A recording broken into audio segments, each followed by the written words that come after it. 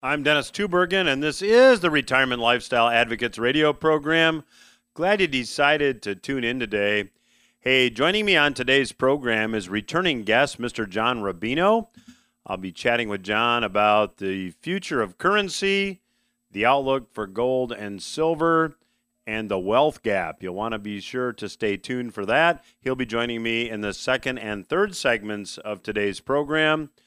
I'll be chatting with you about some new trends that are emerging as a result of the economic change we've seen this year. Before I get into that, though, I want to offer you a resource. If you're 59 and a half or older, this week we are offering you a free book that may show you how to save money in taxes on your IRA or 401k. The title of the book is, Can You Divorce Yourself from the IRS? The subtitle is Your Step-by-Step Guide to Tax-Free Income in Retirement. The recently changed tax law might offer you huge savings in taxes. The book will let you know whether or not you're a good candidate to save money in taxes. And when you have an IRA or you have a 401k, the question is not, are you going to pay taxes on your retirement account? You are going to pay taxes. The question is, when are you going to choose to pay the taxes? If you'd like to get a copy of this book that might help you save some money in taxes on your IRA or 401k, simply go to the website divorceyourselfromtheirsbook.com. That's a mouthful. Divorceyourselfromtheirsbook.com. Just let us know where to mail you your copy of the book, and we'll be glad to do so. And you'll receive that on a complimentary basis. Again, the website, divorceyourselfromtheirsbook.com. Past guest here on RLA Radio, Mr. Mitch Shedlock, recently moved from the state of Illinois, and he had an interesting blog post about his experience. The title to his blog post was, It Takes 3 Weeks to Leave Illinois. Now, why 3 weeks? That's how long it took to reserve a one-way U-Haul outbound from the Chicago area. Everyone is leaving, no one is coming, is what a U-Haul agent told Mish prior to his move. Now, he is on the way to his new home in Utah, and he's not the only one leaving high-tax states. This is happening all over the place. Not long ago here on this program, we reported that billionaire Carl Icahn moved he and his company from New York to Florida, moving from a high-tax jurisdiction to a low-tax jurisdiction. That's happening now in record numbers. Mish said, we just simply had enough in Illinois. We were paying about $15,000 a year in property taxes on a home now worth about $380,000. $15,000 a year in property taxes on a home worth about $380,000. He said he had a beautiful 1-acre lot. He had 30 white oak trees, 100 to 200 years old, and yet, because of the high taxes, property values are sinking. He sold the house for less than he paid for it 20 years ago. Property taxes are a killer, and taxes in general are going to rise in Illinois. In many of these high-tax states, Illinois, New York, and there are many others, politicians are raising taxes, which will only serve to exacerbate the exit. AOC, Congresswoman from New York, recently began a campaign to have the state of New York be the first state in the country to implement a wealth tax. She is actively campaigning for a wealth tax, and it is actually being considered at this point. Now, what's going to happen should New York pass a wealth tax, which incidentally is not all that unlikely? Well, more people are going to leave New York and move to lower tax jurisdictions. You know, the whole idea of taxing the wealthy or taxing the billionaires, I'll talk about this with Mr. John Rubino in the next segment. Certainly, monetary policy has made the wealthy wealthier. There's no denying that the wealth gap is widening. That's due to monetary policy, and I'll have John explain that in the next segment. But the reality is that taxing only billionaires is nothing more than political rhetoric. There's only about 600 billionaires in the entire United States. Taxing them to 100% of their wealth won't even run the country for an entire year. But see, it's not just the billionaires that are moving. See, one thing that the coronavirus situation has taught many companies is that many of their employees are now as effective working remotely as they are in the office. More and more employees working remotely will give these employees the freedom to live and work wherever they want. Morgan Stanley and Nationwide Insurance recently announced that they are moving more toward having their employees work remotely and eliminating office real estate that they've now figured out they don't need. Morgan Stanley's CEO said about 90% of Morgan Stanley's employees have been working from home during the pandemic. He said in a Bloomberg interview, "We've proven we can operate with no footprint." So lower taxes and country living are now reality for many Americans, and they are taking advantage of it. Now, if you're just joining me, we have a special offer this week. We have a book titled, "Can You Divorce Yourself from the IRS?" If you're 59 and a half or older and have a 401k or IRA, I'd like to offer you a free copy of the book this week. You can get your free copy by visiting the website divorceyourselffromtheirsbook.com. Divorceyourselffromtheirsbook.com. Just go to the website, let us know where to mail the book, and we'll be happy to get you your complimentary copy. I'll be back after these words with my special guest, Mr. John Rubino. I'm Dennis Tubergen. You are listening to RLA Radio. I am pleased to have back on the program with me today, after a 6-month absence, Mr. John Rubino. John has the website dollarcollapse.com. The website, again, is dollarcollapse.com. He's got some really good stuff on the website. One of my favorite features is his breaking news best of the web that he posts, I believe, weekly. And John, welcome back to the program. Hey, Dennis, good to be back.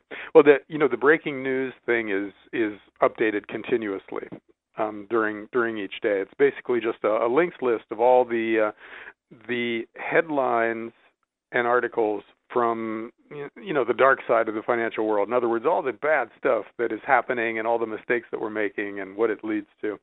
So the idea is that you can check in the morning or in the evening, and you're pretty much up to date with that side of things. I really enjoy that feature, so I would encourage the listeners to check it out. It's dollarcollapse.com. Hey, John, back in 2014, you and James Turk co-authored a book, and the title was The Money Bubble, What to Do Before It Pops. My question for you is it popping now?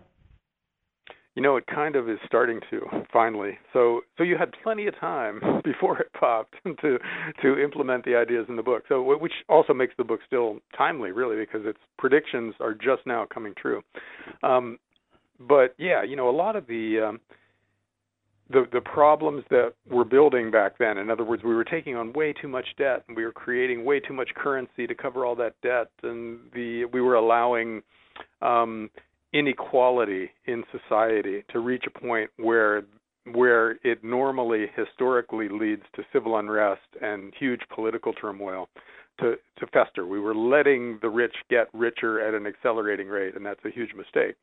All of that stuff was happening then, and now it's kind of coming to a head, right? We're seeing something external like the pandemic come along to pop the global financial bubble.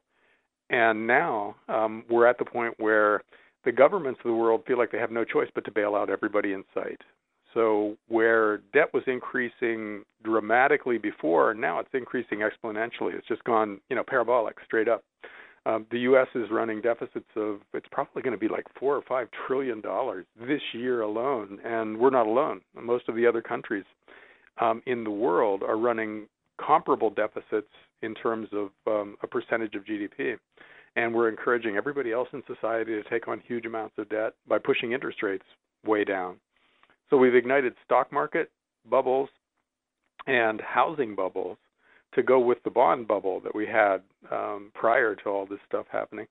So now we are at the point where the title of that book, The Money Bubble, is pretty apt, because it's basically anything related to money is in a bubble right now. They also call this the everything bubble, where pretty much any financial asset is at levels that historically have preceded a big crash. But in the past, it was just one asset class at a time. Now it's pretty much everything is on the verge of a huge collapse just based on valuation. So when things really get going, they could be a lot crazier than they are now. We might look back on these days as the good old days, and that's a horrifying thought, because these days are not very good for most people. You said something, John, about inequality and the wealth gap, and I think a lot of our listeners out there who have 401ks, they have IRAs, they go to work every day, I think maybe there is a general maybe lack of understanding as to why monetary policy creates this wealth gap, or why the monetary policy that we've been pursuing, or the Fed's been pursuing, I should say, creates a wealth gap. Can you talk a little bit about that? Sure. The way the monetary system was set up in 1971, after we went off the last vestiges of the gold standard, governments had the ability to create as much new currency as they wanted to. So that's the starting point for our current problems. So the way they deal with any kind of a crisis or a problem or a downturn is to create a lot of new currency and dump it into the banking system, which is to say they hand that money to the big banks. The big banks then hand that money to their preferred customers, which are the 1%, basically. They get to use that money first, and they basically pump it into financial assets, because, if you're an extremely rich person, you already have all the food you need, you already have your cars and your houses and everything, so you take extra money as it comes in and you invest it. So that pumps up the stock market, and the bond market, which are things that are already owned by the rich. So our monetary policy makes financial assets go up, which further enrich the people who own those things. So you get this big gap in trajectories where the rich are getting richer at an accelerating rate, and the rest of us who don't own all that many stocks and bonds and trophy real estate are seeing the expenses of day-to-day life go up faster than our wages. So, most of the people who are not rich already are losing ground, while the rich are just having the best of all possible worlds. And that gap, both in terms of the math of it and in terms of our perception of it, is growing dramatically. And that's a big part of the civil unrest that we're seeing right now. There are lots of groups of people out there who are really frustrated about their lives. They see themselves, instead of being able to work hard and get to the next rung of the ladder and take their family, from working class to middle class or whatever, they see themselves falling backwards, where they used to be middle class, and now they're a couple of rungs lower on the ladder, where the good factory job that one of the a spouse used to have got shipped to China. Now they're working in Walmart or someplace, and there's no way out, no way to improve their lives from there. And there's a commentator named Gerald Celente who has a saying to the effect that when people have nothing left to lose, they lose it. And that explains a big part of what's going on politically right now. Yeah, and Gerald is also a frequent guest here on the program, and very, very colorful guy. So how do you see this year playing out politically? Do we dare to go there? Well, as long as you don't expect any specific predictions from me, other than it'll be chaotic, then we can go there. Because, this is just, we're past the point where reasonable stuff happens in our current political lives, because people, again, they're so frustrated, and they've lost faith in the big systems, in the mainstream of their society.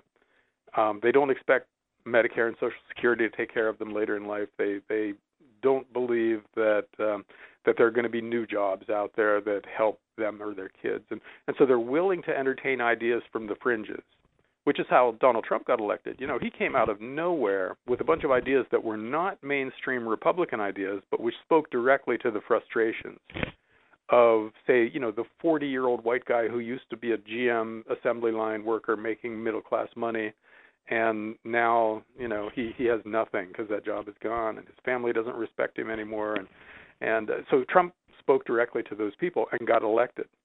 On the left, you see Bernie Sanders and AOC, who are, avowed socialists. So they're speaking to a different group of people who perceive that they've been disenfranchised, although there's a lot of overlap between those two groups. And Bernie Sanders almost got nominated to run for president this time around.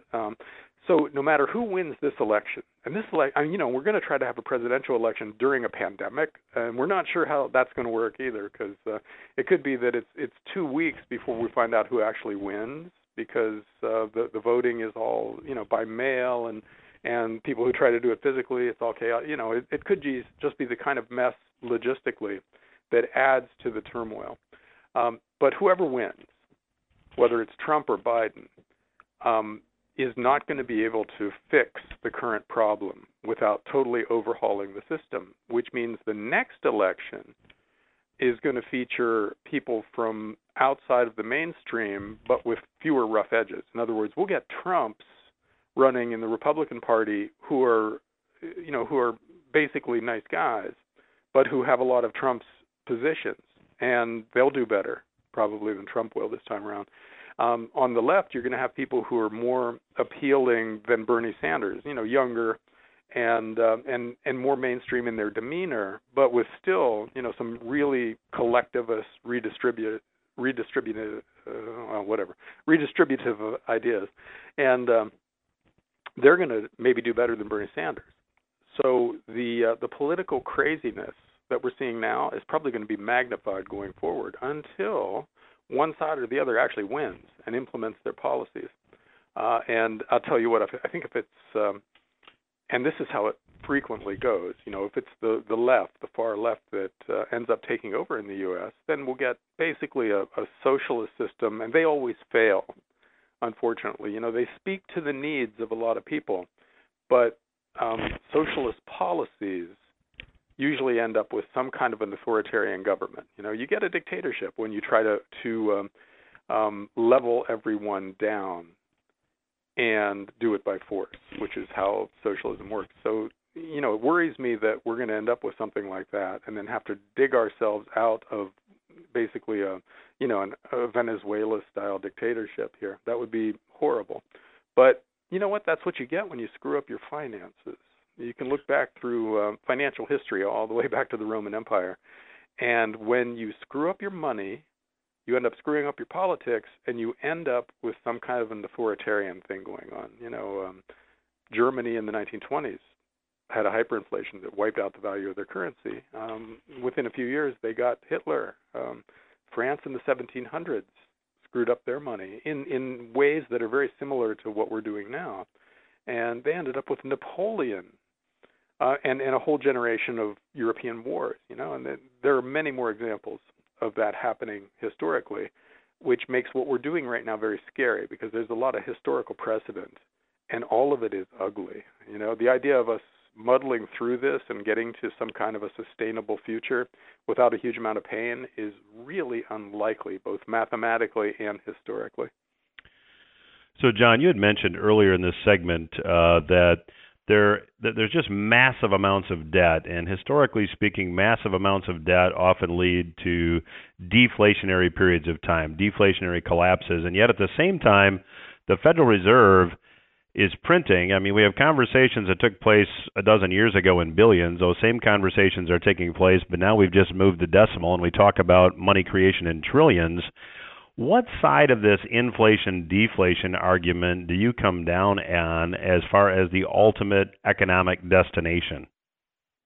Well, that's what makes this such a complex time, because you're right. Too much debt is deflationary in the sense that when you borrow too much money as a society, a lot of people start going bankrupt because they can't cover their interest and principal payments. They then stiff their creditors, who then go bankrupt, and you get this kind of cascade failure of the system like we had in the 1930s. That's deflationary. That means that prices tend to go down and the value of the currency goes up as everybody is wiped out through default. That was the way it usually went in the past, or frequently went in the past, because most countries were on gold standards where they didn't have the option of just flooding the system with new cash. So this time, though, the whole world is on a fiat currency system where all the major governments have basically unlimited printing presses where they can create as much new currency as they want to, and they're doing that to lean against the deflationary effects of all this bad debt taken on previously going bust. You've got a huge debt overhang, but a finite one on the one hand. It's big, but it exists with numbers defining it and everything. And on the other hand, you've got basically an infinite amount of new currency that can be created. It's no harder for the Fed to type in a trillion and hit send than to type in a billion and hit send. That's all it takes to create new currency. So I suspect that at some point down the road, the inflationary part of this is the thing that comes to dominate, just because these guys can't accept a deflationary crash, because that's political poison for anybody who's in power.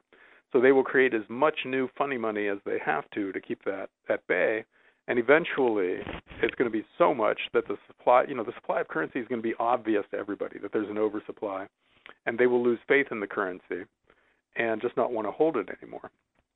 So the value of the currency will just collapse, whichever currency you're talking about, because it could be the yen, it could be the euro, it could be the U.S. dollar that goes first and then pulls everything else along.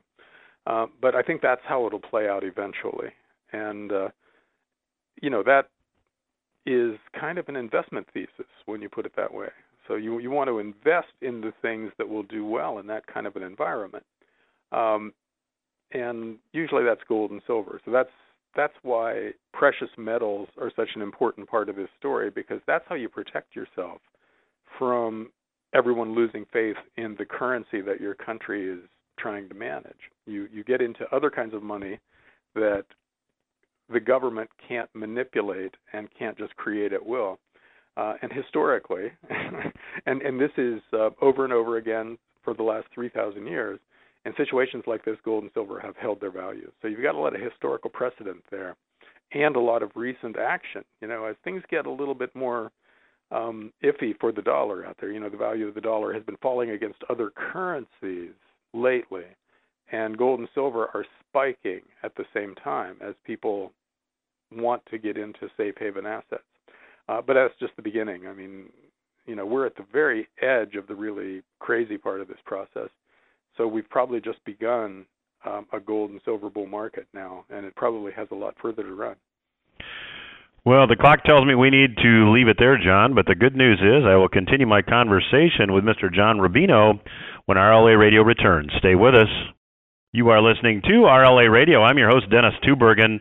I have the pleasure of chatting once again today with returning guest, Mr. John Rubino. I would encourage you to check out John's website. It is dollarcollapse.com. He pointed out in the first segment that the segment or section of his website, I should say, Breaking News Best of the Web, is updated constantly. I go there because it's a nice shortcut to see what's going on, so I'd encourage you to do that. Also, John co-authored a book with James Turk back in 2014 titled The Money Bubble, What to Do Before It Pops. And I read it many years ago, and it is really very prophetic because everything laid out in that book is now coming to pass. So I'd encourage you to check that out as well. John, let me jump in here, because at the end of the last segment, we talked about the fact that gold and silver are really good ways to protect yourself from an ultimate inflationary or hyperinflationary outcome. So you mentioned you thought this bull market had a long way to go. Any predictions as to maybe where this ends up, if that's a fair question? Well, yeah, it is, because there are people who run the numbers that I can draw on. in order to go back to something resembling a gold standard, where our currencies are once again backed by precious metals, you need to have an amount of gold at a certain price that is equal to, say, 40% of the currency that exists in the world. And to make those things balance, you need a price of, because the supply of gold doesn't really change much. It just grows by like a point or a percent or two a year. So you need a price that values the gold to make that equation balance. And it usually comes to around $10,000 an ounce when people run those numbers. So that would be the long-term target for the gold price. And, most people probably wouldn't hold on all that way. You want to sell a little as it goes up and up and up just in case. But it wouldn't be at all a surprise to see us finally go back on a gold standard with, the dollar being defined as 1/10,000th of an ounce of gold at some point in, say, the next 5 or 10 years. And it could be sooner because, we're on internet time now, and when a crisis happens, it frequently happens very quickly. So there's no way to know about the timing for sure. But something like that is highly possible, if not very probable. And that would take the gold price way higher. Now silver tends to trade in a wide range in relation to the price of gold. They call that the gold-silver ratio. And it just recently got to a level that has never been seen before, 125, where it takes 125 ounces of silver to buy an ounce of gold, which made silver extremely cheap historically. And since then, silver has been outperforming gold. But it's still at, the gold-silver ratio is still, I think, in the 90s right now, which means you would expect on gold's upward move from here to 10,000, you would expect silver to do much better than gold in percentage terms. And for the gold to silver ratio to get down to, 40 or so, let's say. So let's say it's now 95 and it goes to 40. That means gold would go up twice as much, or silver would go up twice as much as gold along the way. So you see a really nice run in silver that takes it to several $100s an ounce in this scenario. And again, that's another thing that's quite possible. These numbers sound crazy, but we've seen lately that crazy moves happen in the financial markets pretty regularly. Like if you just look at Bitcoin, for instance, amazing moves, bigger than anything I'm talking about for gold. And if you look at the big tech stocks, like what Facebook and Netflix and Amazon have done lately, also extremely big, dramatic moves for things that were already big to begin with. So for gold and silver to do something like what those other assets have done isn't out of the range of normalcy in this market anymore. So it could easily happen. And that's why it's such an interesting thing now, precious metals, because you've got math that seems very solid, and the big trends out there are kind of in place, and they're not going to change for a long time until we change our monetary system, really. And you put those two things together, and it takes precious metals much, much higher from here. So that gives you a chance to protect yourself. If you own some gold and it goes up by 3 or 4 times from here, that gives you the capital to protect your family and to invest in things that have gotten very cheap as gold and silver have gone up. So it allows you to make a better life for yourself and your family, where for most people who are in things like government bonds or possibly stocks that don't do so well, life is much harder for them. So that's what you want. You want to be in things that make your life easier going forward. And historically, precious metals in these kinds of times have done that. John, when you said, I think these numbers sound crazy, but it occurred to me that, when you talk about gold at $10,000 an ounce, or you talk about printing $3 trillion out of thin air in a matter of months, you have to ask yourself, what's crazier? Oh, yeah. I mean, this is a crazy world. So it should be no surprise that some of the numbers are crazy, and safe haven assets. And it's not just gold and silver. There are other things like really well-chosen real estate and farmland and stuff like that in times like this tend to go up dramatically. Those are the things that that tend to attract an awful lot of new money. We're at the beginning of the really interesting part of these cycles, where people who weren't paying attention to stuff like this in the past are all of a sudden getting excited about it. And we have this new force in the market now, which is the Robinhood traders. There are trading apps that don't charge you anything to trade stocks, and that has forced a lot of the big brokerage houses to adopt that same policy. So it's basically free to trade stocks now, and that has led a lot of people, and a lot of the millennials who hadn't been investing very much before, to take the government stimulus checks that they've received and then just put them into, say, a Robinhood account and start trading stocks. And they're behaving like new traders, people who haven't really seen a bear market yet and who focus on momentum and everything. And so every once in a while they'll fixate on a stock like Tesla and just bid it to the moon. Well, they're just lately now starting to clue into precious metals. And that's part of what's making silver go up, and it's part of what is making the gold mining and silver mining stocks, which are, one level removed plays on precious metals, go up dramatically too. And there is so much of this kind of generalist money in the world compared to what there is in precious metals, that if even a little bit of it gets excited about gold and silver and the mining stocks, it'll push them up dramatically. So you could see kind of a growth stock trajectory for some of the mining stocks now, where instead of doubling, they go up 10 times. For no apparent reason other than the fact that they're in a pretty good industry where the numbers that they're reporting are pretty good. But that would justify maybe a doubling or a tripling, but they go up 10 times just because all this extra money is flowing in, pushing them up. That's the kind of thing we could see in the mining stocks going forward. So, those things are investments rather than money like gold and silver, and they carry a lot of company-specific risks. But the best quality ones, again, ought to do much better than gold going forward.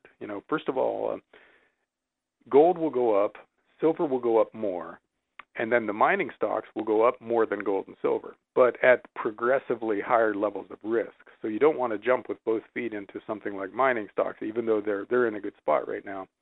But if you're setting up a portfolio that protects you from monetary insanity, which is what we're seeing right now out there, mining stocks should be part of the mix, I think.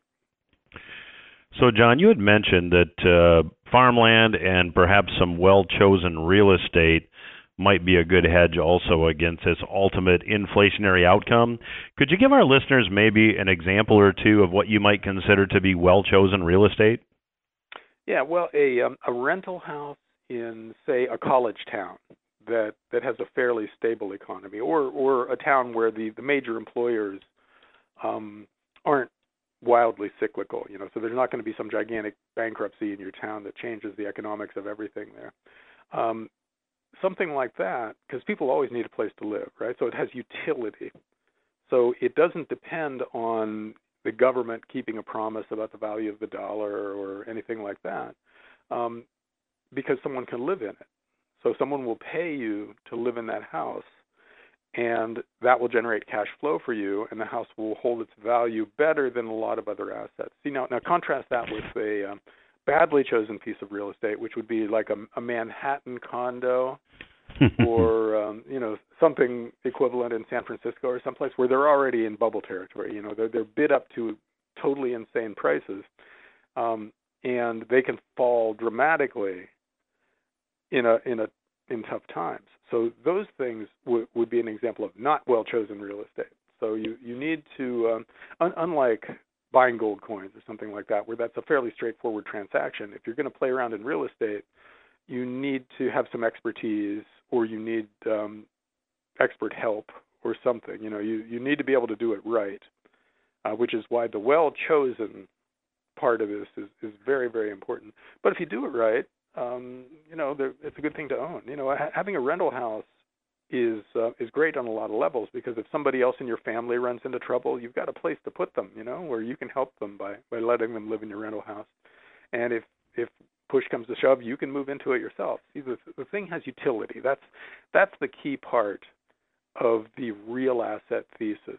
You buy something that actually has value on its own, independent of the financial system, because it creates value in some way. Farmland is obvious. It grows food, and everybody always needs food. So there will not be a big drop in demand for food unless we have like a nuclear war or something like that, or else if this pandemic turns out to be much, much worse than it's turning out to be so far.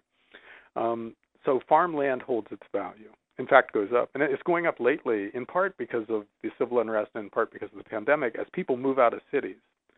And, homestead-type pieces of real estate are booming right now because nobody wants to be caught in a third-story walk-up in the middle of a city if we have more civil unrest, or if the pandemic, a new pandemic comes along that locks them in the summer when there's no air conditioning. And they can envision that now, people who live in cities, and they don't want any part of it. So they're looking for country houses and farmland and homesteads and things where even if it's not their main residence, it's a place they can go to if they have to. So that's the kind of thing that gains value in scary times, whereas something like government bonds, where you have to trust the government to do a good job for those bonds to have value, those things lose value because we lose trust in the governments.